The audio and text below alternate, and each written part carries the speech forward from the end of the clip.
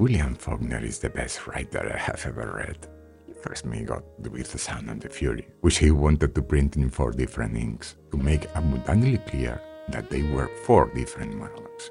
As you might imagine, the publishers of that era were too focused on profit to take risk and alter the intensity of black letters on white paper. Even today, nobody has tried to make good on Bill Wishes in 1929, and I quote, "I wish publishing was advanced enough to use colored ink. I'll just have to save the idea until publishing grows up. If I could only get it printed the way it ought to be, with different color types for different times in benching sections, recording the flow of events for him, it would make it simpler, probably. I don't reckon, though, it will never print it that way.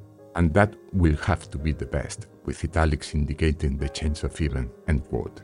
As a fervent believer in new ways to explore the publishing world, since the internet has changed newspapers, magazines, and ebooks with the beginning of the 21st century, I was hoping that perhaps we have the chance to fully realize the vision that Faulkner had for his fiction. And not only Faulkner, but also Julio Cortázar, who wrote Hopscotch, Rayuela, in the context of a particular musical key. I remember reading that masterpiece backward and forward with true and sincere devotion in my young years. Alas, I couldn't properly catch all the music references because at that time we didn't have streaming services like we do now. So when other characters listened in communion to their jazz heroes like Benny Carter, Al Hines, Lonnie Johnson, Coleman Hawkins, and the like, I couldn't fill the blanks. I remember many years later a true friend of mine enlightened me about The Fabulous After the Rain by John Coltrane.